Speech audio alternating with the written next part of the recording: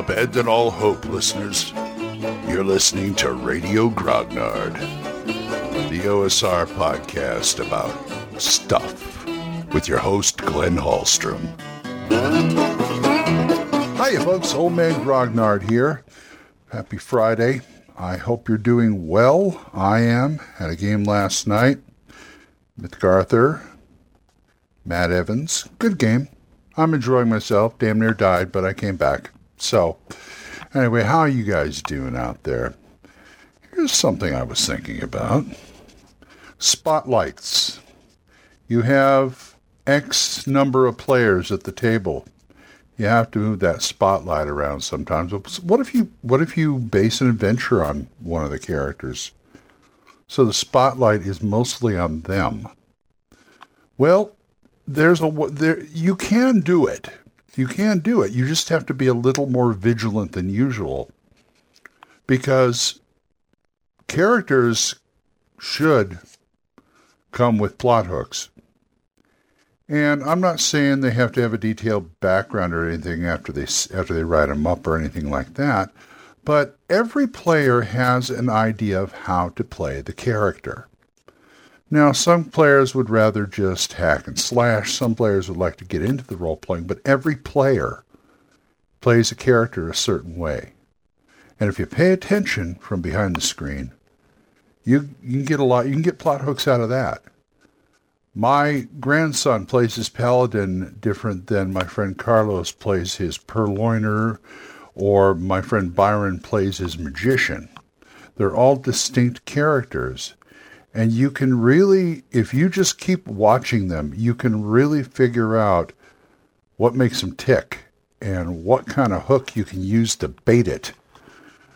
And, this is not uncommon, but you can actually build a game around one player's character and still have everybody have a good time and be able to move the spotlight around a bit.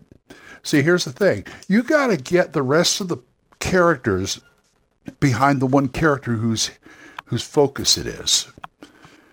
The 2-year 5th edition game that I was in, there was a lot of everybody had a role, but my friend Garrett's character, he was a rogue or something. I can't remember what it was, but a lot of it centered around him, because he always got the short end of the stick. I don't really all the short end of the stick. First of all, he was smart, and he worked up his character, so he was very, very good at what he did.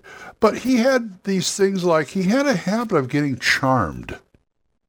And I think not once but twice we had to get rid of lycanthropy in him. He also managed to, I forget what he did. He did some kind of oracle. He managed to write a book, which helped us get through the Tomb of Annihilation. It was some kind of a Chult book, and he became like, Strahd used to play him like a puppet. And I'm surprised we got to do what we got to do. But at the same time, he had really good big damn heroes moment. Everybody had a big damn heroes moment, but he had some really good ones. He could really get the plot going. He could really follow it. And between him and Byron's paladin, it was a sight to behold. I'm not saying I was jealous or anything, because everybody, it's like everybody knew their role. Everybody had a little shtick. For instance, Jimbo's character, I forget, he was a cleric, and he had this magic hammer where it was I forget what he does, but he had a spirit living inside. It was spirit of this old West gunfighter, and he would come out every once in a while and do stuff. And the DM had a chart that he made what would happen every time he called him out. So that was there. I was pretty much Drax from Guardians of the Galaxy, but at the same time, I had my barbarian smarts with me. And also, my character worshipped a bear totem, a bear god. And near the end of the series, the bear god decided to bless me with lycanthropy so I could turn into a werebear once in a while. We wrote it out. I went with the DM. We wrote it out. This is what he's like as a bear. This is what he's like as a human. So, and I try not to abuse it. Every time something happens, I turn into a bear. No, I don't want to do that, because Groke was interesting as he was. And Gage, my grandson, he went through a couple of characters because they had a habit of dying. But he finally came up with the Shadow Monk that first he had a samurai, which was fun. But he got killed in the Tomb of Annihilation. Then he came up with the Shadow Monk. That was very good at what he did. And he was a boon. So everybody got their shtick, and the story, but Gareth's character seemed to be kind of the focal point of it. Him with Byron also, because he was a leader type. But it was almost like Doc Savage and his crew, or Buckaroo Banzai and the Hong Kong Cavaliers.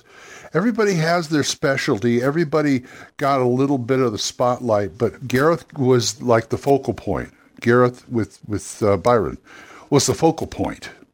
And you can do that. And if you do it the right way, like this, the players will go along with you.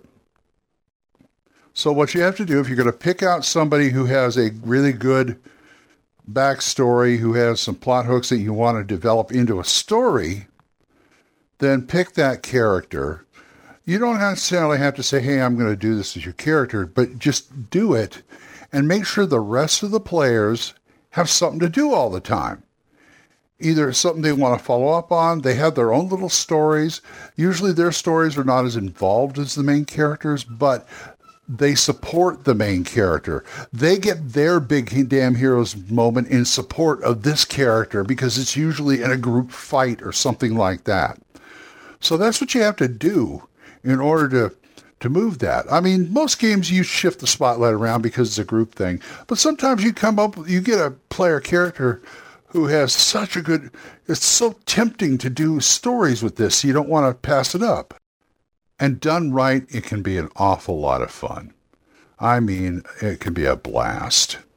So take that advice. I'm going to go start my day. So if you want to talk to me about anything else or this or anything, drop me a line at oldmangrognard@gmail.com, or you can drop me a voicemail at Anchor. And we are monetized, so as little as 99 cents a month. You too can support this program, and I would thank you. And thank you again, Jonathan and Oliver, for supporting my program. I appreciate it. You guys are great. So until I see you next time, keep the dice warm, and I'll talk to you later. Bye-bye. Questions? Comments? Send them to oldmangrognard@gmail.com. We'll see you next time when Radio Grognard is on the air.